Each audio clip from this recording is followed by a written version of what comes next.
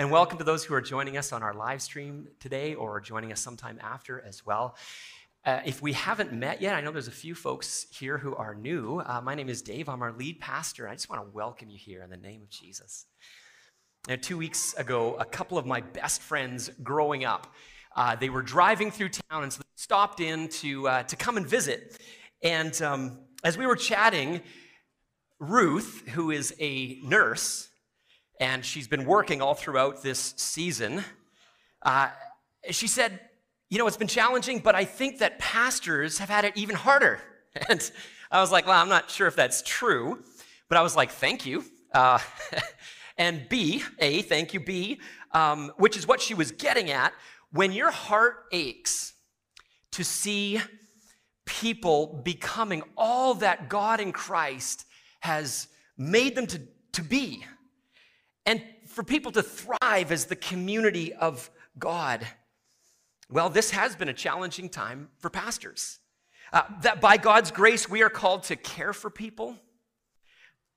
We're called to help the church stay aligned with God's mission and to stay united in the midst of, well, a lot of disagreements, a lot of discouragement, and even fear.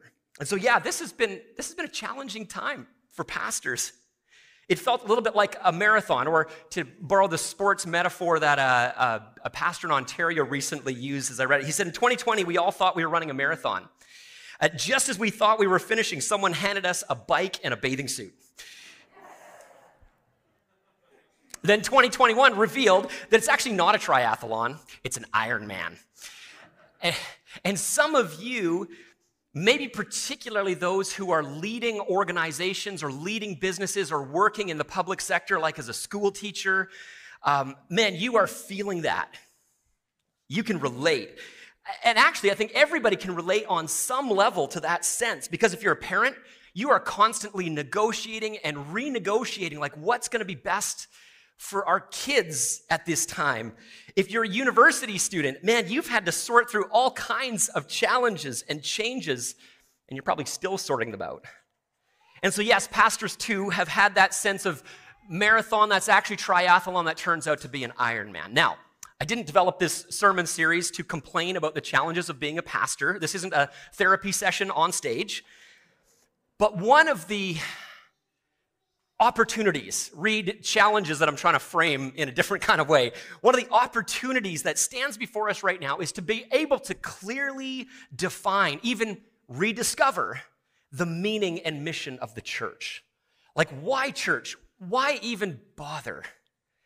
In a recently published book that I've really appreciated, actually, and I'll refer to it throughout this series, the authors make a point. They said, we're long past the time when we could assume that even the most dedicated believers in Jesus Christ understood why they should bother with the church. And as I read that, it irked me. I said, no, I don't think so. I would like to think that committed followers of Jesus, as a part of Summit Drive, because of all the great teaching over the years, you know, that you'd be able to clearly articulate the meaning of the church. And I think that's true for many people, actually. But some assumptions are safer than others to make, aren't they? And what if the authors are right? Like, I was having a conversation about a month and a half ago. There were some people who were visiting. They were visiting because they were witnessing a baptism. They were coming to see someone that they knew and loved being baptized. And as I was chatting with them, they said, well, we've been meeting with another group of believers over this pandemic time. So actually, we've been quite disconnected. And then said to me, your job, and she was referring to myself and actually all the pastors of the city. She said, your job is going to be figuring out how to get us back into gathered community. And I appreciated that. I appreciated that she could see the need to be regathered, to be reconnected. And so maybe this series is in part me saying challenge accepted. But more, I appreciate this person was willing to say out loud, you really need to help us reconnect. So that comment signaled to me that there really is a need to help people see and understand the meaning and mission of the church in our moment so that we could take up our call to be participating again maybe rediscovering again what it means to be the church. And so may it be that as we listen to the scriptures over the next 4 weeks, as we hear from various people in our community who have a passion for the church, may it be that God has some real encouragement for you in this time. I trust and pray that he will, and invite you to pray with me now as we begin. Let's pray. God, we thank you that we can do this, that we can meet together, that we can be in the same room and be lifting your name up. And I pray now, Father, that as we talk about just launching into what it means to be the church, to rediscover the meaning and mission of what you dreamed, God, give us hearts that are ready to respond to you in faith for your glory. Amen. So where do we begin? Well, we begin at the very beginning of everything. Have you ever had a dream? Maybe you were something that was captivating your imagination, that was even maybe driving you and motivating creativity. Near the beginning of this pandemic experience, I started building a guitar with my kids. I've talked about this before. It was part of school at home experience. It came right after fishing and firearms. It's like going to school with Ron Swanson. That was me. For me, this creative outlet was bringing a dream to life, a dream to build my own guitar. In my workshop, I spent far too many hours watching YouTube videos on how to spray lacquer and how to best polish fret ends. And eventually, from the dreaming and working, well, this materialized. And I'm glad that Justin said, hey, can I play your guitar this morning? Because then I could actually just grab it and turn it on and, do a few of the things.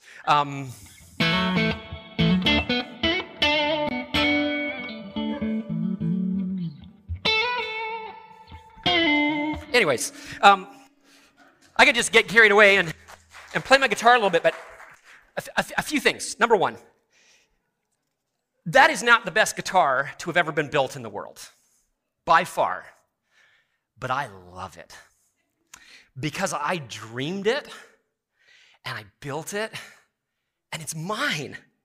Now, my illustration is going to look really cheap in just a moment here, but the community of God, the church universal, stretching throughout all of history, the church universal around the globe and expressed in these tiny little outposts of the kingdom all throughout the world in local gatherings, the church is God's dream.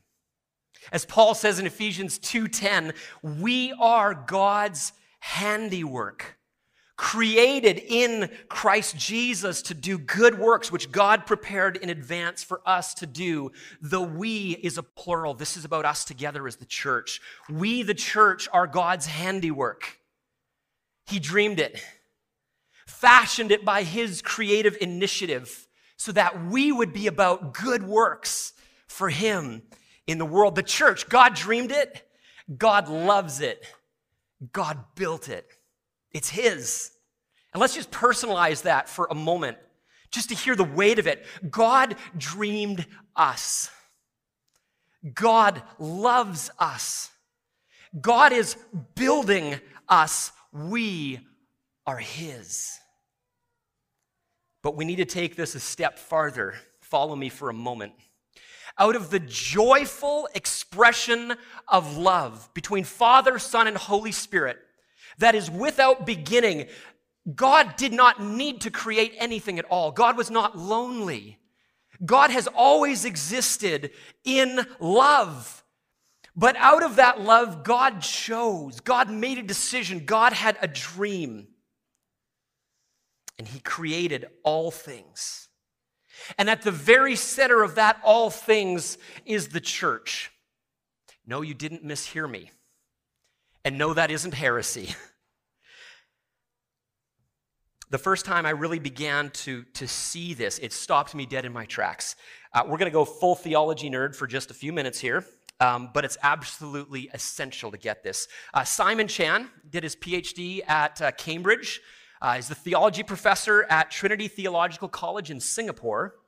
I was reading his book called Liturgical Theology while working on my doctoral studies, and I read this section that stunned me. He writes this: the church precedes creation in that it is what God has in view from all eternity. That's the dream I'm talking about. It's what God has had in view from all of eternity, and creation is the means by which God fulfills his eternal purpose in time. The church does not exist in order to fix a broken creation. Rather, creation exists to realize the church. God made the world in order to make the church, not vice versa. Hold the phones. Could that really be? Well, look what Paul writes in his letter to the church in Ephesus. This is Ephesians 1, 3, and 4. Praise be to the God and Father of our Lord Jesus Christ, who has blessed us in the heavenly realms with every spiritual blessing in Christ. For he, that's God, chose us, and that us is a plural. This is about the church, the community of God. God chose us in him, that is in Jesus, before the creation of the world to be holy and blameless in his sight. Notice that word before. Underline it. Before God created anything at all, God chose to make a people for himself. The church, though it is chronologically after the rest of creation, it is logically prior. It comes before anything that God created at all, to creation itself. As Chan said, God made the world in order to make the church. What if that's true? What if that's true? What would that mean for how we view the church? Man, this has a whole host of implications.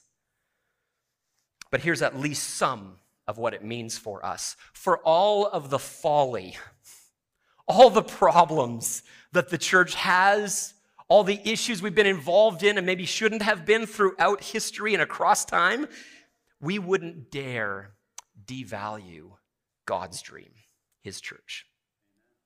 Jesus, God the Son, gave his life so that all who say our yes to his invitation to forgiveness and life, to make us his very own. So the first point is just simply this: we love what God loves. We delight in God's dream because he delights in us.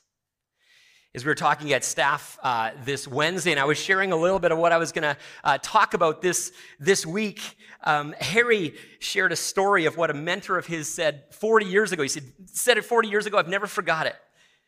His mentor said this. He said, when you go to a potluck, and for those who are unfamiliar with like church lingo, potluck is when like people just come for a lunch or a dinner and they bring piles of food and everybody shares in it. Don't you, man, potluck's best. Wow.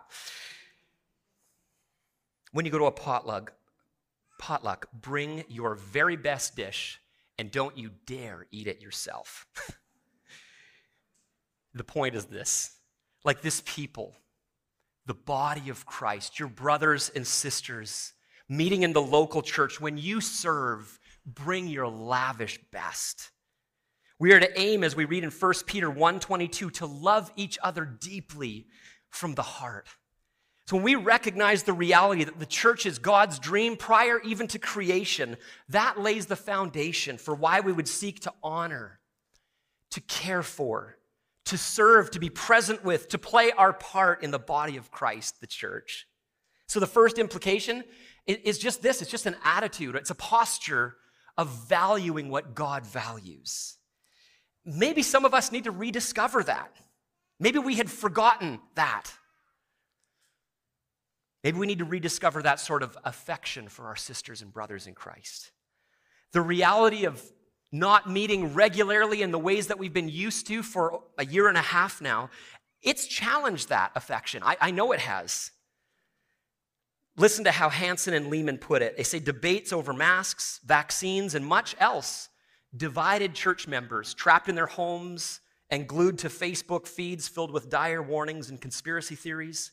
Christians liked each other a lot more before social media. That part made me laugh. Take away the unifying experience of weekly worship together under the same roof, and the bonds of affection have frayed. They're not wrong. In our TechWise series that we did 2 years ago, we talked about how it's far too easy to dehumanize others when there's the mediation of a screen between us. It's too easy to treat others as less than the beautiful, made in the image of God humans that we all are. But when we experience each other's presence, without the mediation of a screen to stand between us, we begin to rediscover the beauty in each other. The reality that God has made us to be his one body. Listen to how Paul says it in Romans 12:5. In Christ, we, though many, form one body, and each member belongs to all the others. Belongs to. If we are in Christ, if we've come to a place of trusting him with our life and salvation, we belong to each other. That is a big claim. That means I can't walk around as though I'm completely isolated or insulated from others. There are no islands. We belong to each other. We have a responsibility to and for one another with all our differences. You see, somehow it's the difference that we are different sorts of people, that becomes the site of our transformation. Hansen and Lehman, they continue and say it well. You belong to God and to one another. One body, many members, including you. You may have many reasons not to rediscover church, and one reason why you must. Because through these people, God wants to show his love to you. It's the only kind of love that can draw us out of ourselves and into a fellowship that transcends the forces tearing apart our sick world. It's the only essential way for us to find healing together. Beyond all that, they go on, your church is where Christ says he's present in a unique way. We would even dare to say that your church and ours is where heaven touches down on earth, where our prayers begin to be answered. Your kingdom come. Your will be done on earth as it is in heaven. And what they are daring to say, I believe absolutely is true. When God's people participate in our common life together, as we gather for worship to sing and pray and give and listen to God's word together, as feeble and wanting as all of that may be, when we meet in each other's homes, when we take time to check in with each other and to serve one another in love, pray for each other, we are seeing, really and truly, if only in a small way, heaven touching down on earth.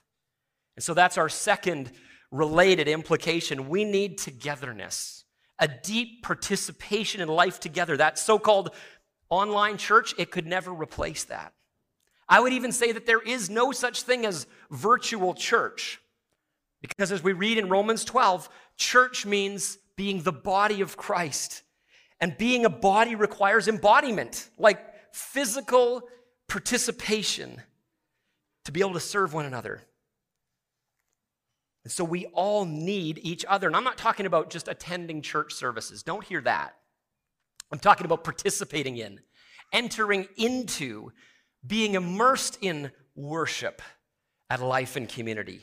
Not being a consumer of an experience, but joining in the life of the body. Yes, we do host services. We share them online, and for good reason. For those whose health doesn't allow them to be in a building with other people at this time, or for those who out of necessity, maybe they're traveling, they can still connect with our community online. That's beautiful. I love that. And if you're watching today online, bless you. I'm glad you're here. I'm glad you're joining us. We can also share these messages. We can email them to a friend and say, I'd like you to listen to this. It might encourage you. People who are maybe just checking out Christianity for the first time can go online and listen to a message and find out what it's like, what we do here. I am regularly blessed by online ministries of various sorts. So don't hear me saying that it doesn't matter. I'm just saying it's not church. It could never be church if it's virtual, because church is people embodied with each other doing life together. I've got a secret I want to share with you, and it's that I'm missing something really significant. until we gather together as a whole body to sing and offer our prayers with one heart and voice. See, I get to study the Bible. My library is full of books on prayer and theology, and I benefit from it weekly. I get the opportunity and the joy of being able to serve other people and meet in my office and work through challenging things to honor God in various ways, but I am missing something deeply until I show up here on a Sunday morning. I need this. I need you. I need to hear your voices to remind me of my faith too. There is something necessary that happens in our gathering that sustains and forms my life in Christ. And I'm not alone. That's God's design for these sorts of gatherings.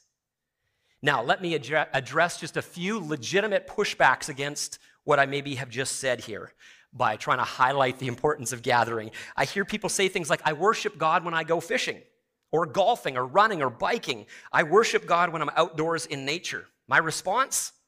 That's fantastic. Me too. Man, I have great times of prayer and worship when I'm walking through the bush or when I'm standing on the bank of a river with the rod in my hand. Fantastic, isn't it? I love that. Because worship is not limited to a single time and place. In fact, it's a whole life caught up in love for God and others. You see, really, the best test of my worship is how I treat my wife and my kids in our home. That's when you can tell who I really worship.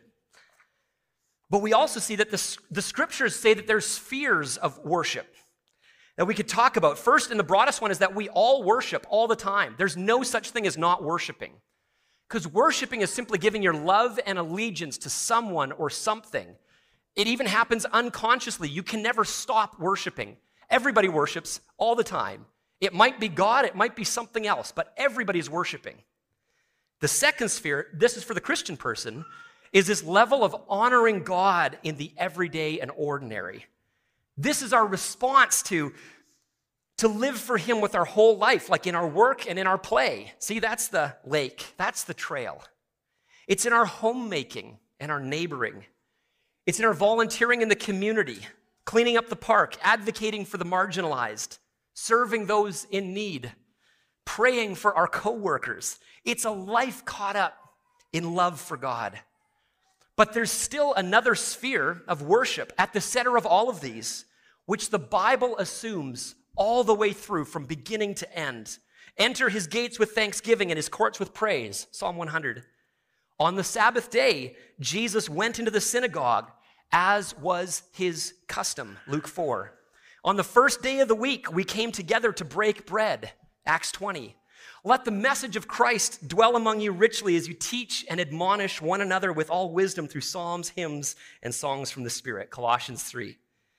And let us consider how we may spur one another on toward love and good deeds, not giving up meeting together as some are in the habit of doing, but encouraging one another, Hebrews 10.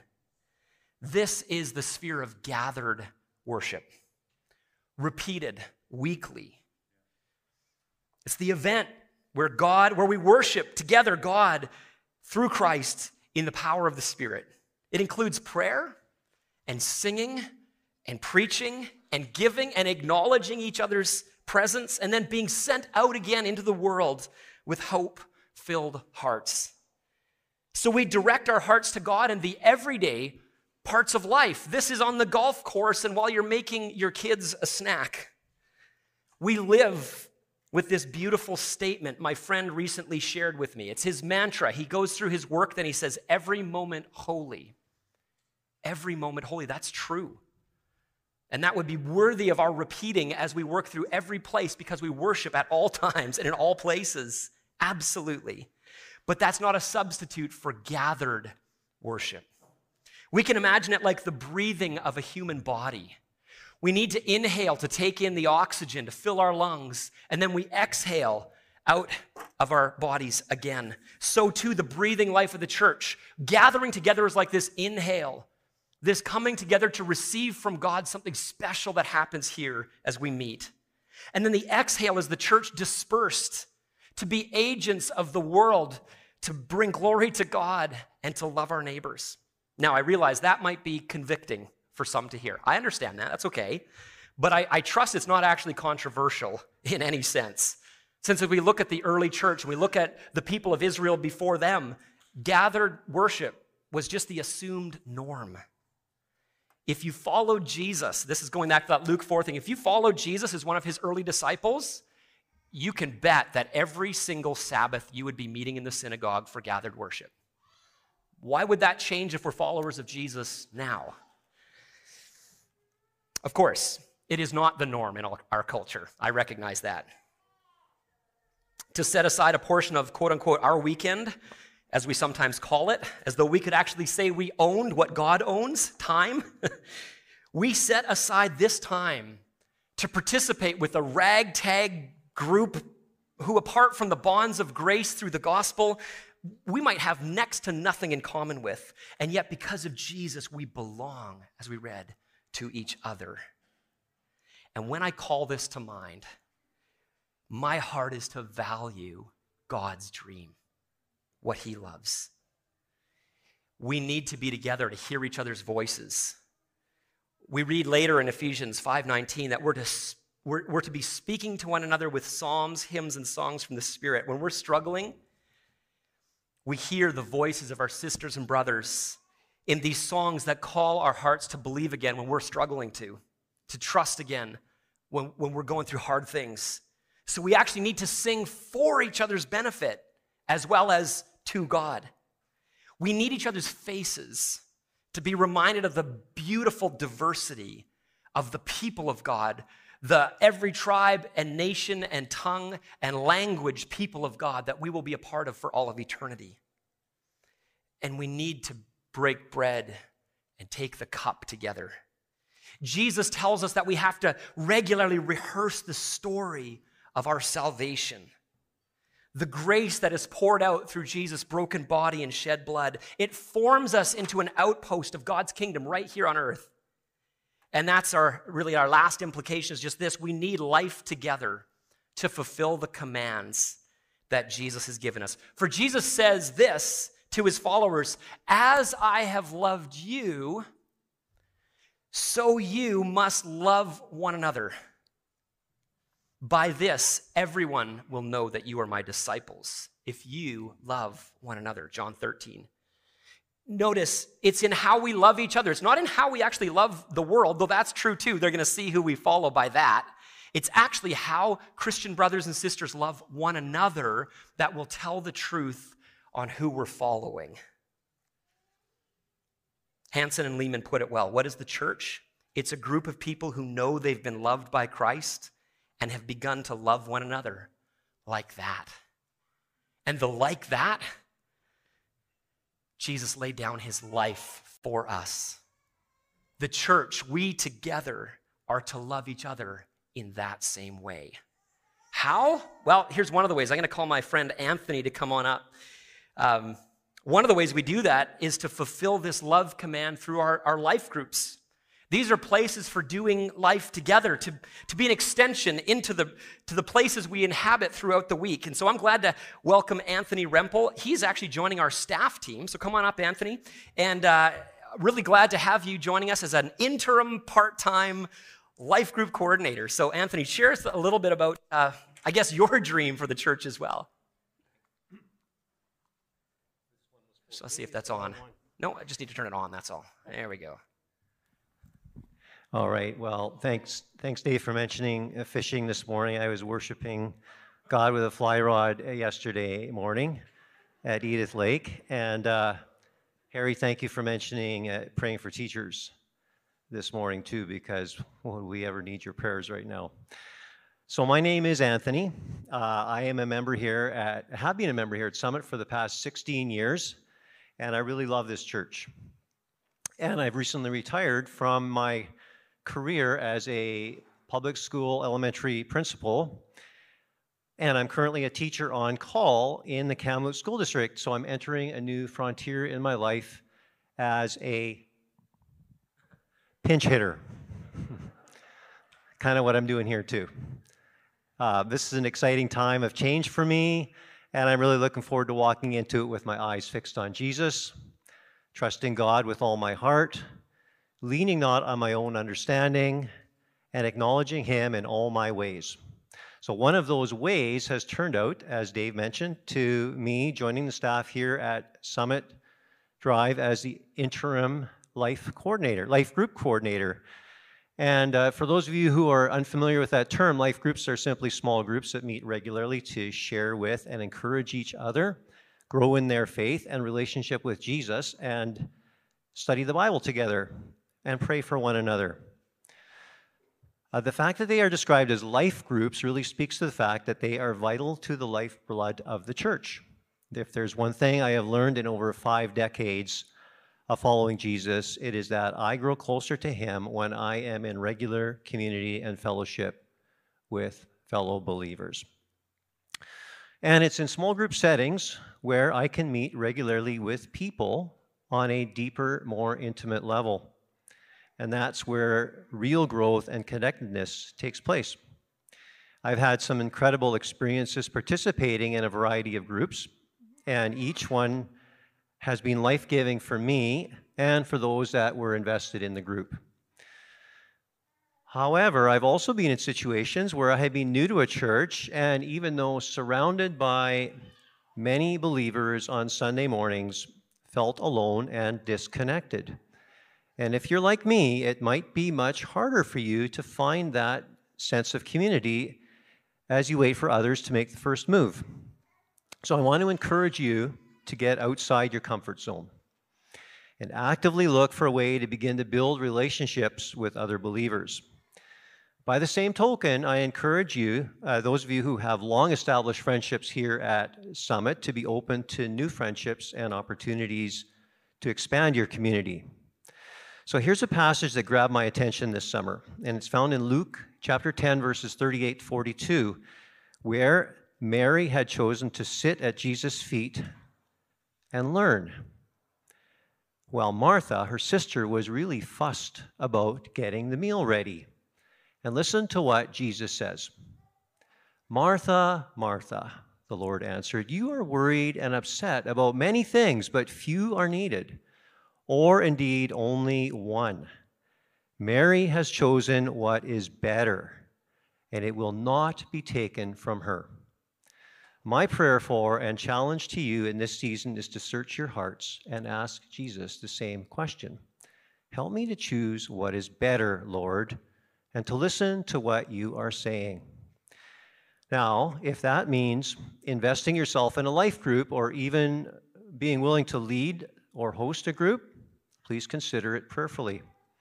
For anything worth investing in, there is a cost involved. But I believe the benefits of being connected to a group of believers is well worth the time and energy involved. 2 key words that characterize our life group landscape this year are going to have to be flexibility and creativity. Because of the current provincial health order and its restrictions on in-home gatherings, our groups, at least for the present, will need to be small if you are going to be meeting in homes. The order states that home gatherings cannot be larger than 5 guests. So that, combined with your own household, if you are a couple, would mean a maximum of 7 people. Here are a few possibilities for what life groups could look like in this season.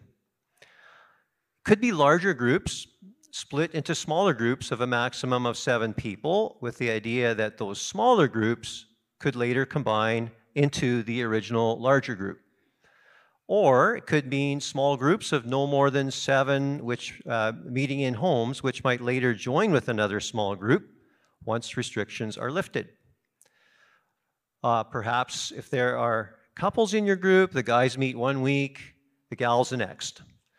Other options might be a large group which meets at the church, where the 5-guest order does not apply.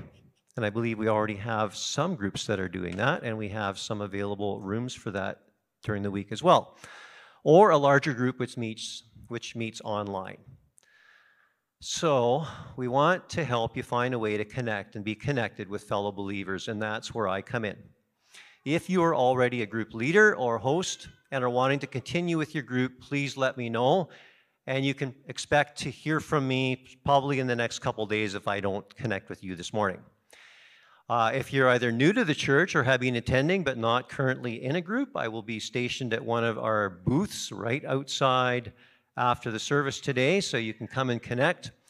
And I would also challenge you to be open to God directing you into a group that is not only right for you, but where you may be just right for the group. Sometimes we want to script out everything in our lives, and by doing so may miss out on opportunities that God is presenting you. So I'll leave you with this one final quote by author Rosaria Champagne Butterfield, who writes, "One of God's greatest gifts is the ability to see and appreciate the world from points of view foreign to your own, points of view that exceed your personal experience. That is what it means to me to grow in Christ, to exceed myself as I stretch to Him." So I look forward to being able to assist you in your journey, to be strengthened in your walk with Jesus by being involved in the community of Summit Drive Church through participation in a life group this year. Thanks, Dave. Thanks, everyone. Welcome Anthony onto our staff as well. Just put our hands together. Thank you so much for that.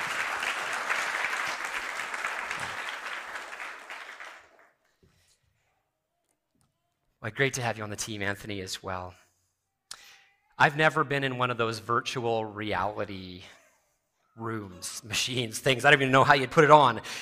But our son Connor has. He went to a birthday party a couple years ago, and it was at this virtual reality place. And then he talked about his experience. He said he was working on this car, and you could drink the motor oil and then blow up the car. And we said, son, you need to leave that in virtual reality. No one would ever argue that virtual reality is reality, of course.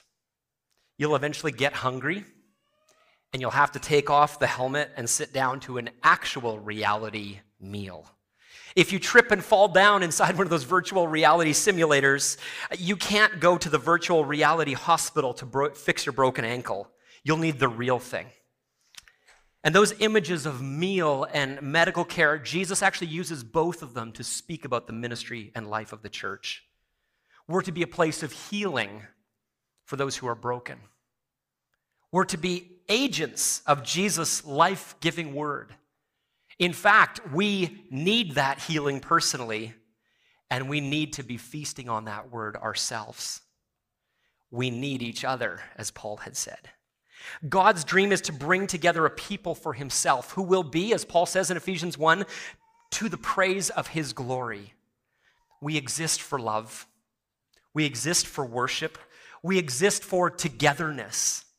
We exist as God's dream from before the creation of the world. I want to live in sync with that. I want to live lined up with that dream. How about you? Let's pray.